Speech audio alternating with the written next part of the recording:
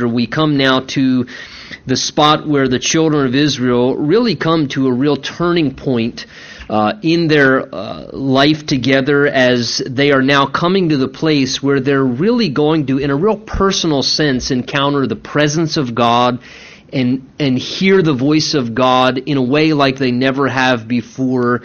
And ultimately, of course, we know that famous chapter, Exodus chapter 20, where there they actually receive these 10 commandments, and then from that point, then God really begins to give to them the law. And really, the 19th chapter is basically setting the stage there at Mount Sinai, where this incredible thing happens, where Moses, who was a man, the Bible tells us, who actually spoke with God and had face-to-face encounters with God, that the Lord, in a sense, gave a special revelation to Moses as the shepherd leader he had raised up for Israel. And all the way back, remember, back to the burning bush account there, where God revealed himself to Moses and spoke into Moses' life. And here's Moses, this man who has regular experiences, meets with the Lord, hears from the Lord, and now someone who is meeting with the Lord himself and hearing from the Lord himself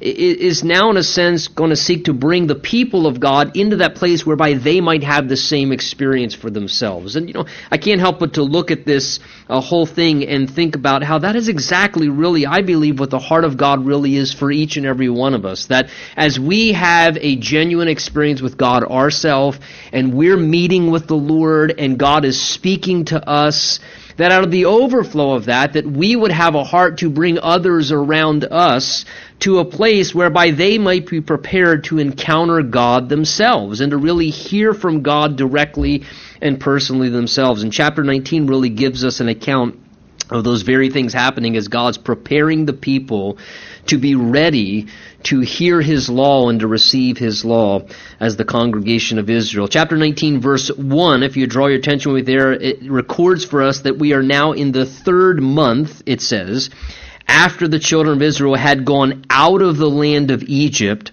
On the same day, it says, they came to the wilderness of Sinai. So they're now there at the base of Mount Sinai, this large valley underneath what is often called Mount Horeb or Mount Sinai. Same place when you read of them, two different terms for the same mountainous area there. And they're camped now in this specific area at the base of Mount Sinai. Verse 2 says, for they had departed from Rephidim and come to the wilderness of Sinai and camped in the wilderness. And so Israel camped there before the mountain. So we have a couple things going on here. Here they are, they're about to receive God's law. Now, I want you to take notice of something. Again, as we've talked about how many of the things we see in the Old Testament, they're intended often to be types, to be shadows, to prefigure things about the person of Jesus Christ, to reveal things to us about Christ. We know that as the heart of God, even with the Old Testament scriptures, yes, they are historical accounts of literal things that happen, but by the same token, as God only can do, superintending over history and humanity and His Word, the Spirit of God also, through all these things, is also revealing to us things about the person and the nature of God's Son, Jesus Christ, and our experience with Him and salvation.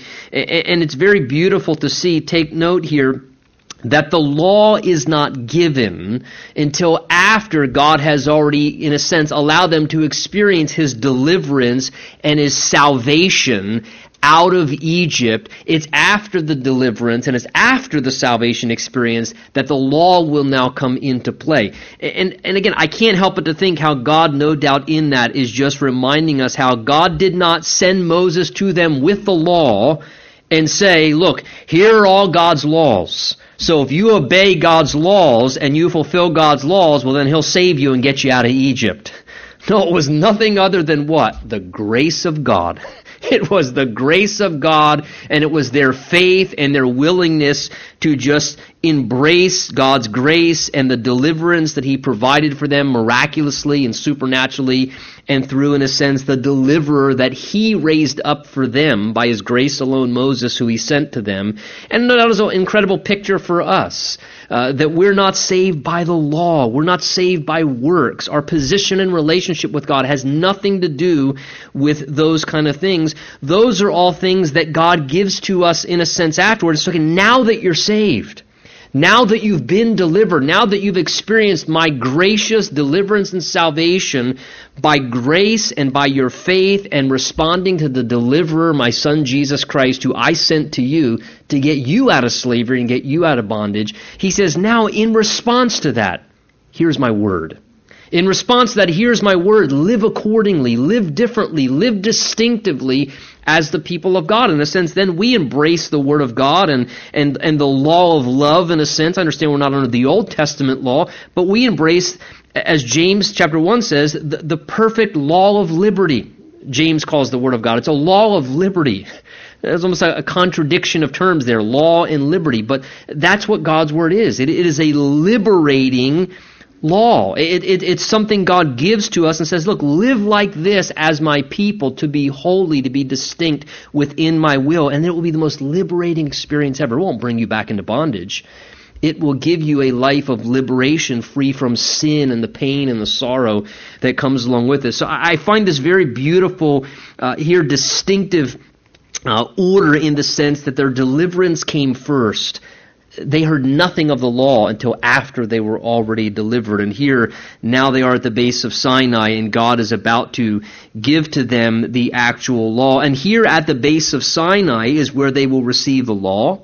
They'll receive the sacrificial system. It's here that they'll hear from God instruction of how to build the tabernacle to use for their worship practices. God will institute things like, the worship system of the sacrificial system and the priesthood. So all these beautiful, incredible things that become marks of God's people, the special chosen nation of Israel, they experience and receive all these things at Sinai. And as they're there at Sinai, there's something very beautiful and personal happening as well with Moses, because God at this point is fulfilling to Moses a promise that he made to him in a very personal way back in Exodus chapter 3. Because in Exodus chapter 3, I believe it's verse 12 there, at Mount Horeb, God says to Moses, as he's getting ready to take the commission from God and he's hearing God's calling, God says to him, Exodus 3, he says to him, Moses, I will certainly be with you, and this shall be a sign to you that I have sent you. That when you have brought the people out of Egypt, you shall serve God on this mountain. Now, as they're there at Mount Sinai, and Moses, on behalf of the people, is going back and forth and communicating with God as a mediator, he is at the exact same mountain that he started at when he saw the burning bush. Mount Horeb, Mount Sinai are two different names for the exact same territory, and God had told Moses prior to when he ever went to Egypt as the deliverer and embraced God's call, where he saw the burning bush, he had said to him, Moses, this is one of the ways that I will authenticate to you and demonstrate to you that I have called you to do this, is Moses, there will come a time where after you deliver them out, you will find yourself back at this exact same mountain once again. And there you will serve me upon that mountain. And here God now is bringing this to completion, bringing it around full circle, and again, just demonstrating that it does not matter what happens in between. If God gives us His word about something, God gives us His promise about something, there may be difficulties, delays, hardships, and challenges in the process, but God will ultimately bring His promise to pass. And the Lord will bring us to the place where He tells us that He will, and will do for us the things that He says that He will accomplish and fulfill. The time Moses received that at the burning bush, would you agree, we've been studying Exodus together, there's been some challenges along the way. It hasn't been easy. There's been a number of obstacles and what almost felt like setbacks, and times when no doubt Moses even questioned, man, God, I thought you sent me. God, I thought you said you were going to work. It looked like, Lord, it looked like it was going forward, and now it seems like we just went back 7 steps, and the people don't even believe me now. And there were plenty of occasions where there were difficulties and challenges, but as Moses kept walking through the thing in faith, here he finds himself now experiencing God's promise, because he's back at the same mountain where he had that experience with God Himself in a personal way. And he knew that he encountered God, and now here he is, back at that same spot And it's here with the congregation camped all around at the base of Sinai that he is now going to begin to receive instruction from God to get the people ready for them to receive the law of God for their lives. Verse 3 says, "And Moses went up to God, and the Lord called him, or to him, from the mountain." Now notice, Moses went up to God. Now, Moses is somewhere 80 years old or beyond at this point.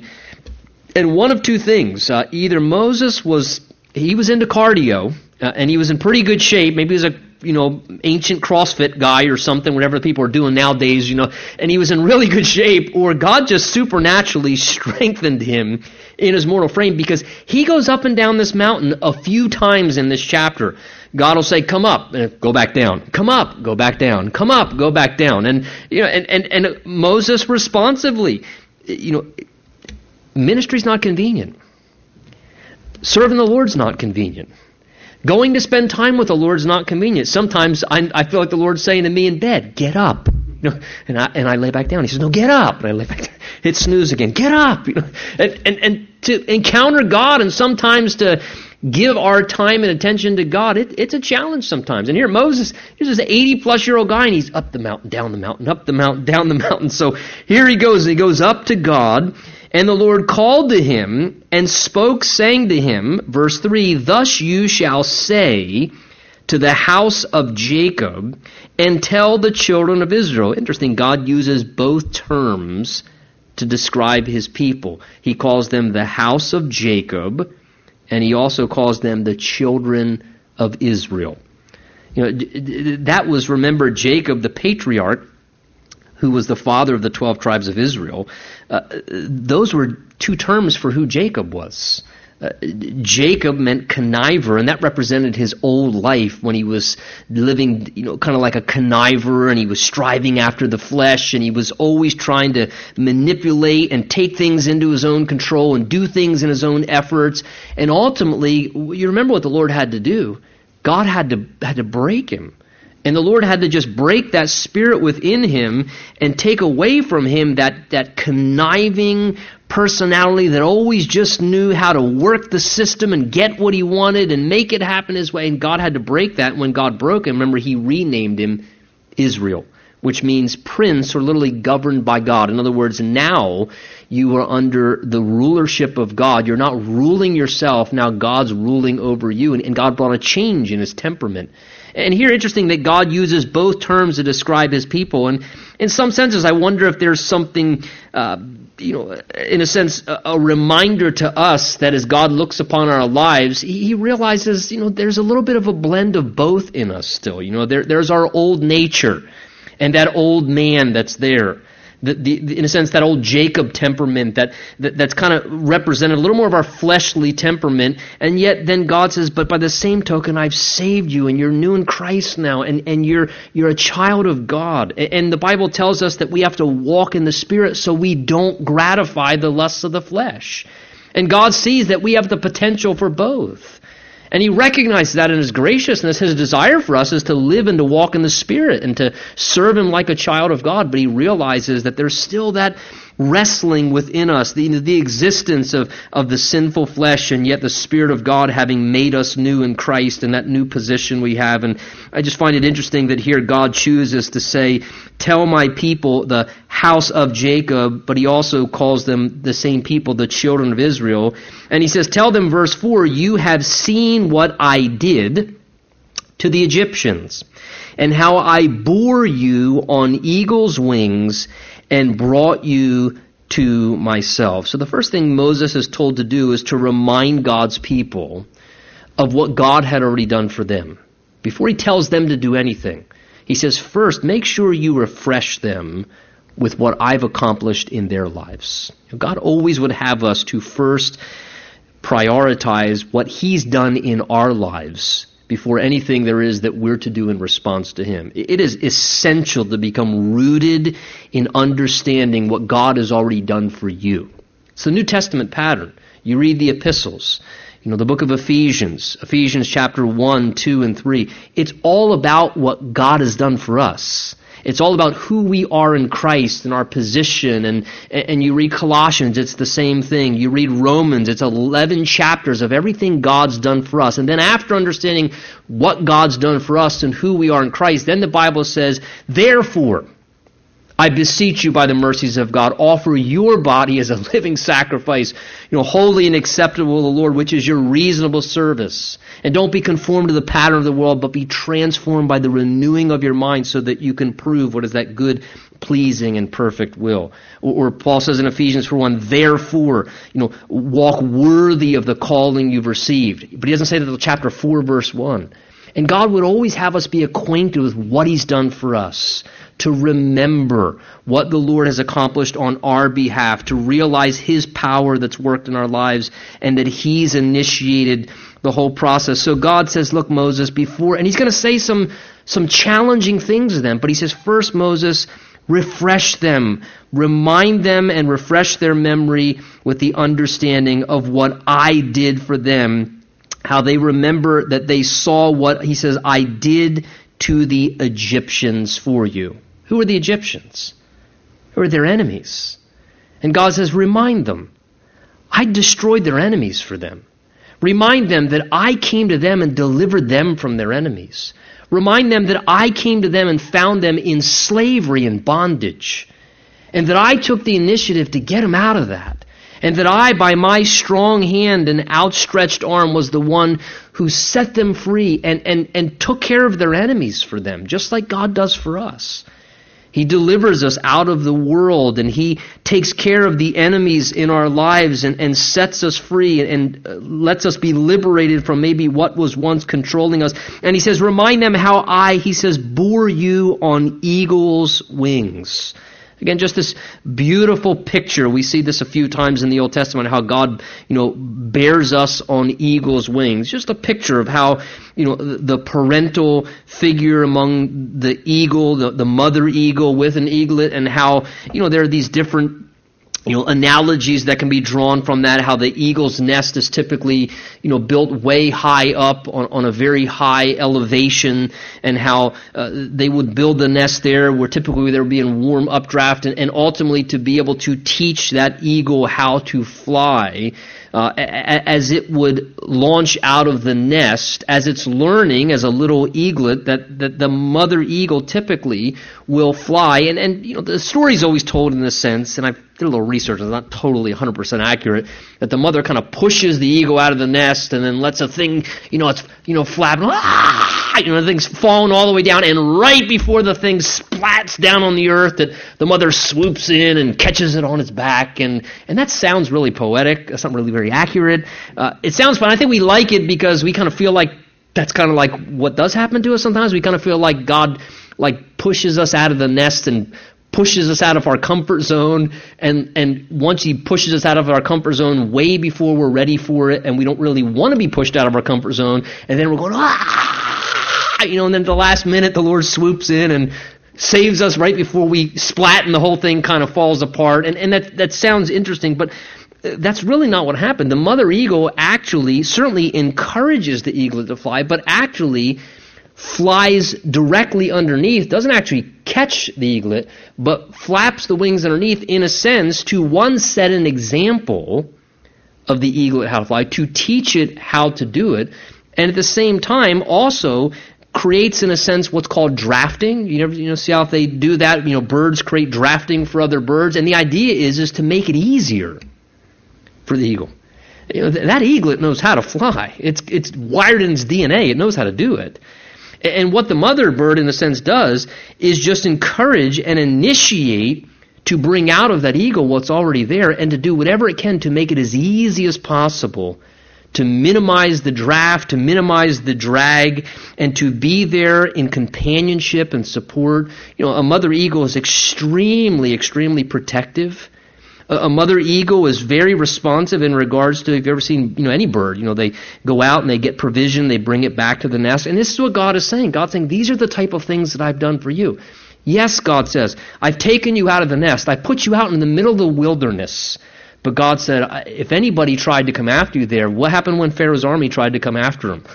Like a mother eagle, God swooped right in, and he dealt pretty severely with the Egyptians. God said, look, they tried to get in the nest, and I didn't allow that to happen. Not 1 ounce. I swooped right in to protect you. And so many times we've seen already occasions where as they're journeying through the wilderness and going through, in the midst of the journey, God's intervening and creating what? The glory cloud by day and the fire by night. And what's he doing? He was making it easier for his people. So many times the Lord, in just this gracious way, is doing what he can in our lives to buffer life. And we're thinking, oh, life's so hard. If we had any idea, I think sometimes, of even when it is hard, how much resistance God in his love is probably putting into our life by his grace, and he's minimizing how bad it could be, and he's minimizing the draft, and he's making it as easy as possibly can. I'm not diminishing that sometimes life isn't challenging, but God in his graciousness, he comes alongside, and he's there with us, and he doesn't leave us alone, and his presence is with us, and his help is there to assist us. And again, just this kind of beautiful, poetic, picturesque way as God's speaking to his people, that he's with them, that he hasn't abandoned them, his protection, his support. And God says, I did all this. Notice verse 4, he says, I brought you to myself. I have that underlined. I think that's so beautiful.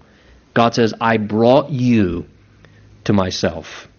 To me, that is just so encouraging to know that is the heart and nature of God. God wants to bring people to himself. Jesus said, you didn't choose me. I chose you. And it's my Father's will that you go and bear fruit. And to know that, did we come to Christ? Yes. But the reason we came to Christ was because Christ was pursuing us and Christ was initiating. The Bible says that we come to God through him. And listen, in the same way God brought you to himself, guess what? The people that you want to see come to God, God can bring them to himself. And God's reminding them the basis of their relationship is his great love. It's his faithfulness. God says, I am the one, he says, that dealt with your enemies, delivered you from Egypt, kept you through that. And he said, and I'm the one that brought you to myself. That's the kind of God that we serve, a God who brings people to himself in the ways in which he works. Verse 5, he then says to them, now therefore, in other words, in light of what I've already done for you so much, of my love and power and help.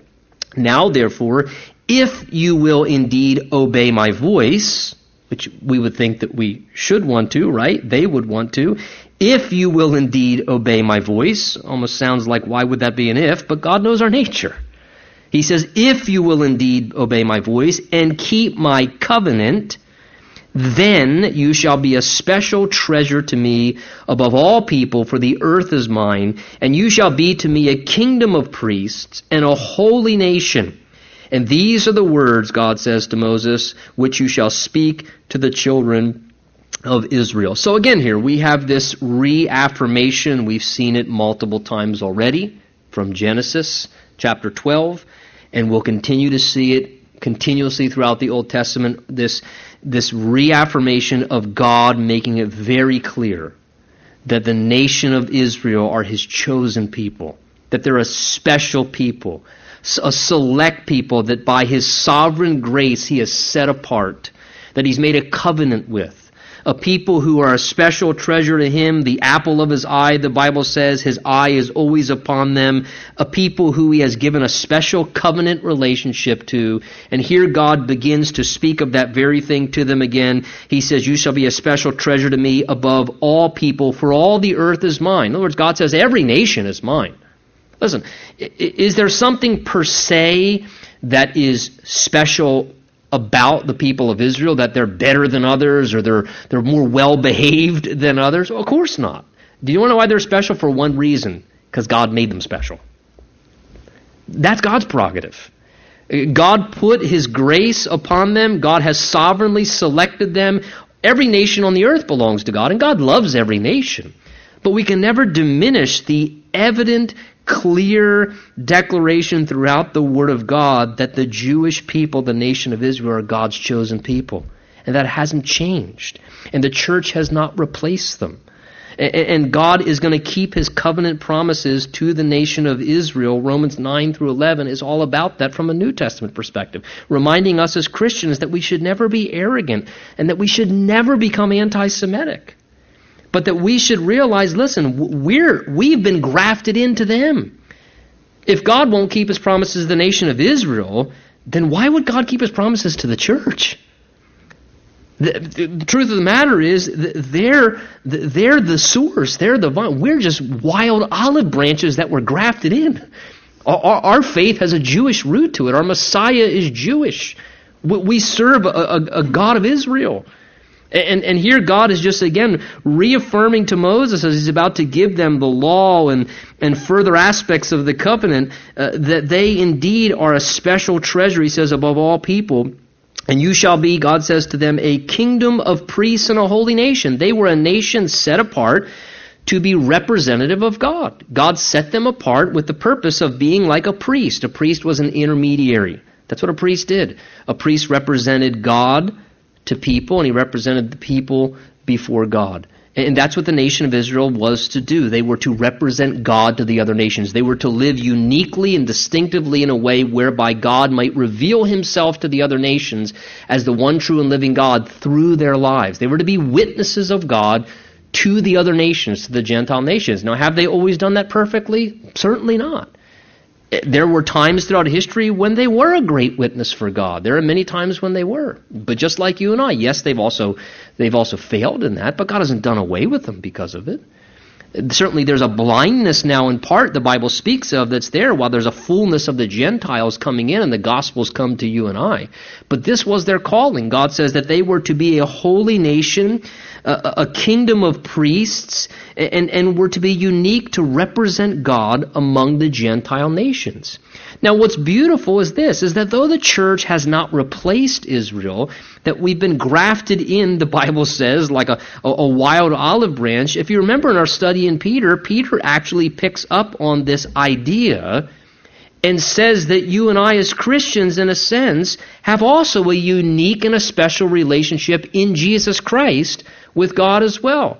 Let me read you 1 Peter chapter 2, verse 9 and 10. Peter says this to Christians. He says, you are also a chosen generation, a royal priesthood, a holy nation, his own special people, that you may proclaim the praises of him who called you out of darkness and into his marvelous light, who were once not a people, but now are the people of God and have not obtained mercy, but now you have obtained mercy. So the Bible says, spiritually, we have, in a sense, a similar calling that God gave to the congregation of Israel as the congregation of God's people in Jesus Christ. That in the same way, we are, in a sense, to have a spiritual priestly ministry whereby we bring people to God through intercessory prayer and ministry, and where we also represent God to people by sharing his word and by being representatives and witnesses to the world around us that's unsaved. Peter says, so that you may proclaim the praises of him who called you out of darkness. That's our role in much the same way. And God has a special purpose and plan for the church as well. And what wonderful things to think about, that we, just like Israel, are like a special treasure to God. You may be here tonight and you struggle with, self-confidence, self-image, whatever. Maybe you've been through things, people have said things to you, and you think you have no worth, and in a negative, caustic, unhealthy way. You feel you have no value. Listen. You're denying the Word of God. God says you are a special treasure to me. God says you have value that supersedes anything that you can imagine. And it doesn't matter who you are. And that value is for one reason. Because God says you're valuable. You're valuable to God. Your worth is not what you provide. Listen, there's nobody on this earth. The Bible says there's none worthy, no, not one. There's nobody worthy. But you have worth. And your worth is because of who you are in Jesus Christ. And your worth is because God has put worth upon you as a Father who's loving, who says, to me, you have great value. You're a treasure to me, a special treasure. And to be able to have that identity, man, it's not self-confidence, but it's a sense of spiritual confidence. To know that I have value to God because God has declared that about our life. There's tremendous comfort in that reality. Verse 7, it says, "So Moses came and called for the elders of the people and laid before them all these words which the Lord had commanded him. And all the people answered together and said, 'All that the Lord has spoken, we will do.'" Now, how serious do you think they were about that? I mean, I think there was incredible, well-intended desire there. I think they were very well-intended as they heard God begin to declare some of his words. Hey, Moses, please tell the Lord whatever he has said we will do. Whatever he said. Whatever he has said, we want to comply. Well-intended, but of course we know, because we've read the rest of the story, many of us, they didn't quite practice what they professed as accurately as what they said. Very shortly, at the same location they're at now, where they receive God's law and they experience God's power and his majesty, and they hear God's voice and they say, whatever God has said we will do, in the very same spot not too long after this, they'll be making a golden calf and dancing around naked and drunk and worshiping other things. And all of a sudden, it's amazing how their profession doesn't match up with their practice. And that can be a challenge for all of us. I think they were well-intended, but they didn't quite live out exactly what they intended to do. They were a little bit overconfident. Sometimes that can be our challenge spiritually too. We hear the Word of God, we read the Word of God, and like Peter, good intention. Just reading my devotions reader, Peter says, "Lord, even if everybody's made to deny you, I'll never deny you. Lord, if I have to die with you, I'll go to the death with you." And Jesus understood, "Peter, I appreciate your zeal, but Peter, let me tell you the truth about yourself. Before the night's over, Peter, in less than 20, you're going to die with me? In less than 24 hours, you're going to deny that you even know me." 3 times. Multiple times. Peter would be sleeping during the prayer meeting within a matter of hours. He wouldn't even be able to stay up for the prayer meeting. And he's going to die with Jesus? He couldn't even stay awake during a prayer meeting. I think Peter I think he was totally well-intended. I think we're well-intended. It's in all that Jesus says the Spirit's willing, but the flesh is weak. But that's why we have to watch and pray.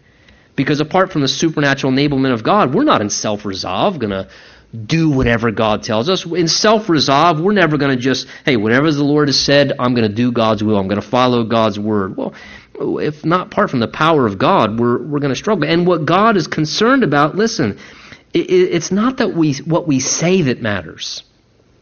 It's what we do that matters. God's not interested in the declarations we can make. God's interested in seeing how we actually live out our lives. God's not impressed with words. God is impressed with obedience and walking things out. This reminded me of Matthew 21, one of the stories that Jesus taught. Let me just read it to you briefly because I think it's a reminder of this, how God's not so much concerned of what we say as much as he is what we actually do. Matthew 21 tells us this. Jesus said, "But what do you think? A man had 2 sons. He came to the first and said, 'Son, go work today in my vineyard.' And he answered and said, 'I will not.' But afterward he regretted it, and he went.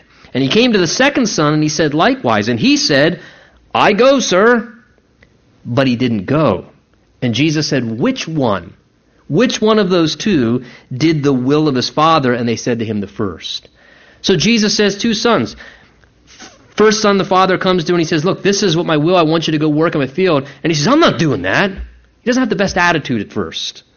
And what he says, but afterwards in his heart, there was conviction and repentance. And he says, "But you know what? I need to submit to my father's will." The second one, when he was asked to do the same thing, he made a great profession. He probably sounded way more spiritual when it was said out loud in front of everybody else. "I'll go, Father. Whatever you want, Father. Yes, Father. Yes, sir. Yes, sir. Hallelujah. Praise the Lord. Yes, sir." But then he never went and did it. He spoke well. He sounded good, but he never lived it out. And Jesus said, which one did the will of his father? The one that bragged and sounded spiritual, but lived disobediently, or the one who, may not have been too impressive, but he lived a life of obedience. And he actually did the right thing. And Jesus said it was the one that did the right thing, reminding us that that's what God's concerned about. Listen, we can all talk a great talk. What God wants us is to have humility and to be obedient in what we do. And we don't need to profess what we're going to do. We just need to do it. We just need to live it out. And let our life be that example. Jesus said, if you love me, he didn't say tell me. He said, if you love me, what? What did he say? Obey me, right. If you love me, just obey me. Obey me. Keep my commandments. You don't have to tell me. Just keep my commandments. That will tell me that you love me, Jesus in essence was saying. So they very confidently, we know that they struggle, but with great zeal, all the Lord has said we will do. So Moses brought back the words of the people to the Lord. And the Lord said to Moses, behold, I come to you in the thick cloud, that the people may hear when I speak with you and believe you forever. So part of what God was going to do here, he says, Moses, I'm also going to authenticate that you indeed are my messenger, that my hand is upon your leadership, he says, because I'm going to come to you in a thick cloud, in a sense, in this awesome way. The presence of God will overwhelm them when he manifests himself. And he says, I'm going to do it in a way that the people may hear when I speak with you and believe you, that they'll believe that you indeed do have the word of the Lord and that I have spoken to you. And he's going to, in a sense, validate Moses' leadership a little bit, which was healthy because, remember, that was some of the challenge the congregation was having. They were always questioning Moses' decisions or directions at times, so God's going to sort of authenticate that. So Moses, it says, verse 9, told the words of the Lord, told the words of the people to the Lord. So he relays back the message now that the people say, hey, Lord, the people said, whatever you say, that they're going to do it. They're on with this. They're going to do whatever you say. And the Lord said to Moses, go to the people. Back down the mountain, Moses. Go to the people, consecrate them today and tomorrow, and let them wash their clothes. So now there's this process God's going to begin to do where he causes the people to become prepared to be in his presence, to become prepared to meet with him and to hear his voice. And notice, he says, Moses, the people need to become consecrated. The idea is they need to be set apart. They need to set themselves apart and consecrate themselves. And he says, today and tomorrow, and let them wash their clothes. Now, of course, they literally would wash their clothes. And keep in mind, in that ancient culture, that was a much bigger deal than it was for us today. I mean, we have what do we have? Tide detergent or whatever you call it. You know, that's usually who does the wash in the house. That's pretty embarrassing. I do iron my own clothes though, for Sunday morning. So the shirt anyway. Let me keep keep it honest here. Keep it honest. Once a week, one shirt. You know, today we wash our clothes real easy. We get baths where we have access to water and soap, and for us to get washed, that's not a big deal. In that ancient culture, they weren't getting baths every day. Unless you were extremely wealthy, you didn't even have more than one set of garments that you wore. So when you washed yourself, when you took a bath or you cleansed your clothes, that was a big deal.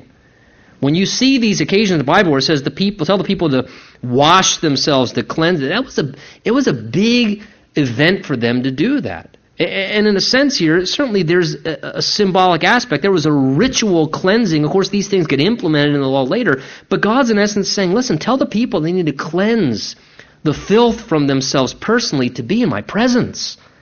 I'm a holy God. They're about to be in my presence. And God, in a sense, look, they need to remove the filth from themselves. They need to come to me clean. Approach me in a sense. And again, why? Because God's trying to put this perspective in their minds that they shouldn't come to God in this very casual way. That they should have a reverence for the holiness of God and realize He is who He is. And in the same way, listen, if you got an opportunity to go see a prime minister or a king or something, I guarantee you, what are you going to do? You're going to get all cleaned up and probably get the new haircut, and you're going to have your, spouse, go through 7 different outfits. Which one? This one, this look, that look. And why? Because there's a sense of, hey, I'm going in front of someone important. And look, if we do that kind of stuff humanly, God's saying, listen, when you approach me in my presence, we shouldn't be coming before the Lord with filth in our lives. There should be a sense at times of that when we recognize those things, that we want to come before the Lord's presence prepared. And this is the idea here, is this is sort of being described here. Certainly it's symbolic, but God's trying to convey something to their hearts, to cleanse themselves, to consecrate themselves, get ready. He says, let them, verse 11, be ready. Notice, we should get ready when we're going to come into the presence of the Lord. I think when we're driving to church to come worship, it's a good thing. Even before we walk through the door, Lord, just prepare me. Cleanse my heart, cleanse my mind, Lord, the things I've done today, just help me to be ready. I want to be ready. I want to be a clean, prepared, yielded vessel to experience you, to hear your voice. Let them get ready for the third day. The Lord will come down on Mount Sinai in the sight of all the people. So God was going to manifest his presence in a real powerful and a very personal way like never before. And you shall set bounds for the people all around, saying, take heed to yourselves that you do not go up to the mountain or touch its base. Whoever touches the mountain shall surely be put to death. So very severe consequences if they pressed forward with too much casuality rather than a sense of reverence. Not a hand shall touch him, God says. That is, if somebody breaks through and rushes forward like they shouldn't. But he shall be stoned or shot with an arrow. Whether man or beast, he shall not live.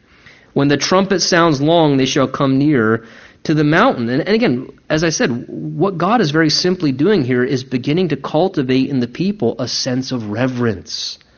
A sense of reverence for his holiness, for his presence. By the grace of God and the blood of Jesus Christ, we can come boldly, the Bible says now, to a throne of grace. We can enter right into the Holy of Holies. But that was not the case in the Old Testament, if you remember. Only once a year the high priest could enter into the Holy of Holies where the presence of God was, and that with the blood of an innocent substitute. And that was the only way that he could approach. There was that huge veil, remember, ultimately God will tell them to create, which in a sense calls them to remember, listen, there is a barrier, there is a separation between finite sinful man and holy infinite God. Jesus has taken away that veil, but even in Christ, though the veil's been taken away, we need to be careful that we don't begin to lack reverence and the fear of God and realize the importance and the presence and the purity of who God is. And here God was kind of trying to put that into their minds, that they weren't to be brazen and to rush forward. They were to represent, in a sense, realize the representation of God's holy presence. So Moses, it says, verse 14, here he is again, went down from the mountain to the people, and he sanctified the people and washed their clothes. I guess Moses did laundry too. Got a little laundromat there. Sorry. Wash their clothes. Sorry, I just read into that. And he said to the people, be ready the third day and do not come near your wives. So as a part of the process, they were to as well. Like when you would fast and abstain for a time to focus upon other things, God calls them for those 3 days to abstain before this situation where they would experience God's presence. But I like how verse 14 reads, Moses sanctified the people. He prepared the people to meet and encounter God. And I can't help, again, as Moses so often is a type, a figure of Jesus Christ, to think of how isn't that is exactly, truly what the Lord Jesus does for us? It is Jesus who sanctifies us so that we can encounter God. If Jesus did not sanctify us by his blood and make us acceptable in the beloved and prepare us, we would have no access to the presence of God. We would not be able to go into God's presence. It's only because Jesus has sanctified us by his blood and washed us, and he's prepared us and washed, in a sense, our garments in his blood. Romans 1 says that he has washed us from our sins in his own blood. He's washed us. Even as Moses here sanctified and helped prepare them for God's presence, Christ, in a fuller sense, has done that for all of us. And it came to pass that day, it says, in the morning, that there were thunderings and lightnings. And this was supernatural. This wasn't a volcanic, mountainous area they were in. This was supernatural. Thunderings and lightnings, a thick cloud on the mountain. And the sound of the trumpet was very loud, so the people who were in the camp trembled. This was a terrifying experience. It was overwhelming. And Moses, verse 17, I like this again, the language, brought the people out of the camp to meet with God, and they stood at the foot of the mountain. Again, Moses is almost like Moses, like a parent here. He's leading them out. They're kind of intimidated, overwhelmed children. There's thunder and lightning and the presence of God. Everybody is trembling. They are in awe of the presence of God. There's no chumminess here. I think one of the things that's tragic to me is sometimes, though we understand God's grace and the accessibility we have to approach God, when sometimes we begin to get a little too casual with God. I'm going to talk to the big man upstairs. Are you kidding me? Do you know what you're talking about?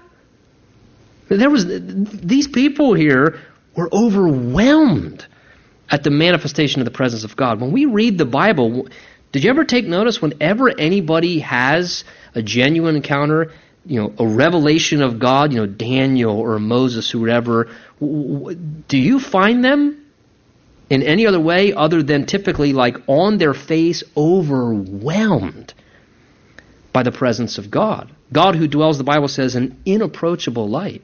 Praise God that we have the personal access to God that we do through the person of Jesus Christ.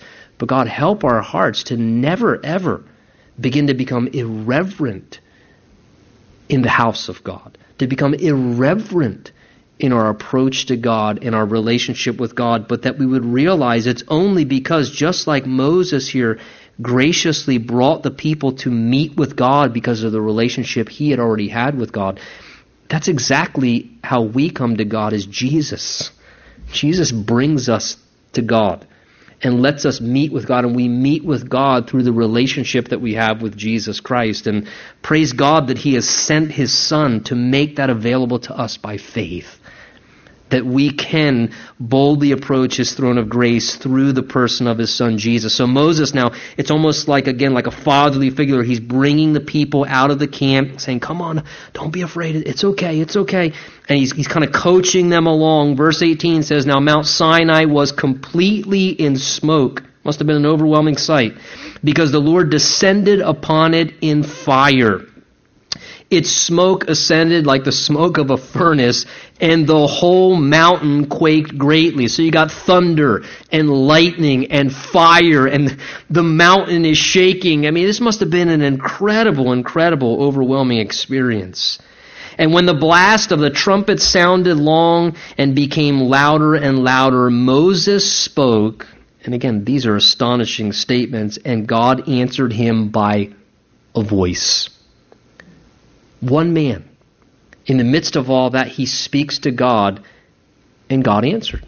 God answered by a voice. God talked to Moses. And you know what? Man, how wonderful to know that when we speak to God, that God answers. I mean, just the fact that we do have access to God and that God speaks to us. And he wants to speak to us. He wants us to hear his voice. Even if it's his still small voice or his very powerful voice, however he speaks to us, the fact that we can hear God's voice. And you know what? In Christ, that's promised us. Jesus said, my sheep know my voice. It's a pretty awesome thing to think about, that you can hear the voice of the creator of the universe. That he answers you. That he wants to answer you. That he wants you to hear his voice. Moses, one man, speaks to God, and God answered him by a voice. And the Lord came down upon the mountain, on the top of the mountain, and the Lord called Moses to the top of the mountain. So he's back up again, and Moses went up. And the Lord said to Moses, go down. Poor guy. Come up, go down. Go down, he says, Moses, warn the people, lest they break through and gaze at the Lord, and many of them perish.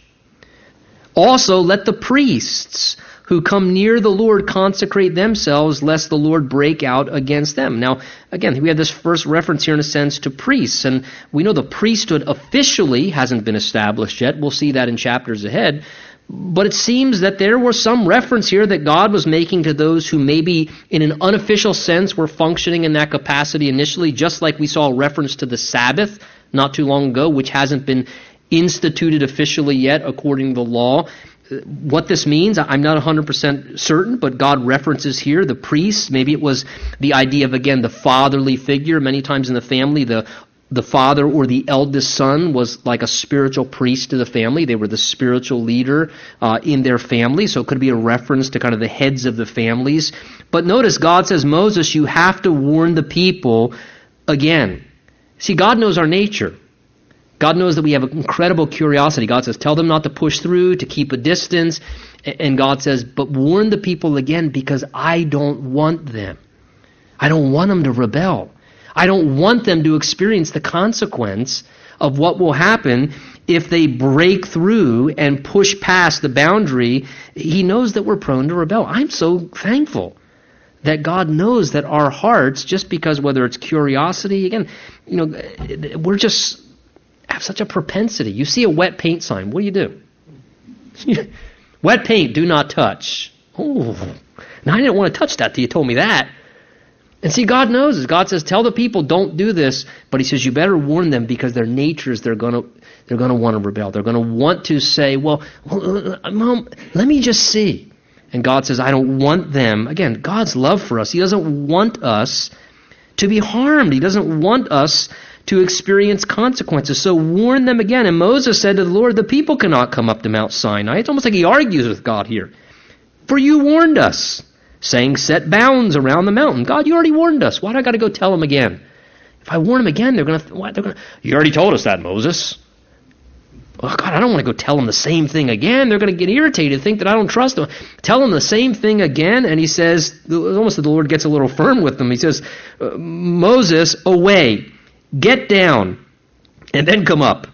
And you and Aaron, but do not let the priests and the people break through to come up to the Lord, lest he break out against them. So Moses went down to the people, and he spoke to them. The idea is he warned them again, like God told him to. So, see, God, knowing the nature of humanity, says to Moses, listen, contrary to what you think, I realize they need to be reminded again. They need to be warned again.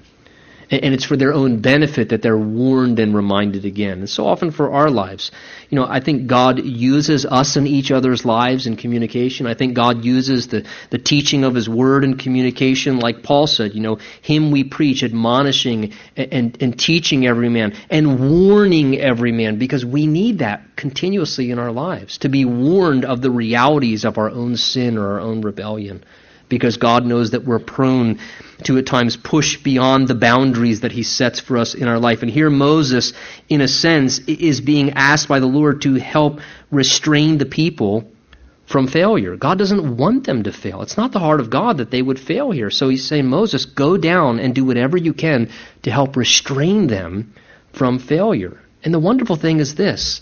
Just like Moses does that, Jesus, the Bible says, does the same thing for us. Because the book of Jude gives us a wonderful promise that says regarding Jesus that he is able to keep you from stumbling and to present you faultless before his glorious throne with great joy. Yes, does God want us to keep ourselves in a right place of obedience spiritually? Absolutely. Should we seek to obey and respond to the Lord and be submissive? Most certainly. But how wonderful to know that Jesus as well is wanting to help, willing to help, and able to help, it says, to even keep us from stumbling. That the Lord wants to keep us from failing. He wants to keep us from stumbling spiritually, and then to present us faultless. Now, I don't know about you. I read that, present me faultless before his throne. I scratch and go, what? But see, because of the sufficiency of the blood of Jesus Christ and what he has done for us, and because we don't live under the law came through Moses, but grace and truth came through Jesus Christ. It does not matter how many times you have stumbled or how many times you might stumble. And even when the Lord's trying to keep you from stumbling, that you're so stubborn that you push past and you trip yourself up, that if your faith is in the person and the work of the Lord Jesus Christ and his finished death and resurrection and shed blood upon Calvary's cross, that there is coming a day when Jesus can present you before the throne of God, covered in his blood and robed in his righteousness, and present you faultless before the throne of God. And it says he's going to do it with great joy. With great joy. Man, that is an encouraging concept to consider.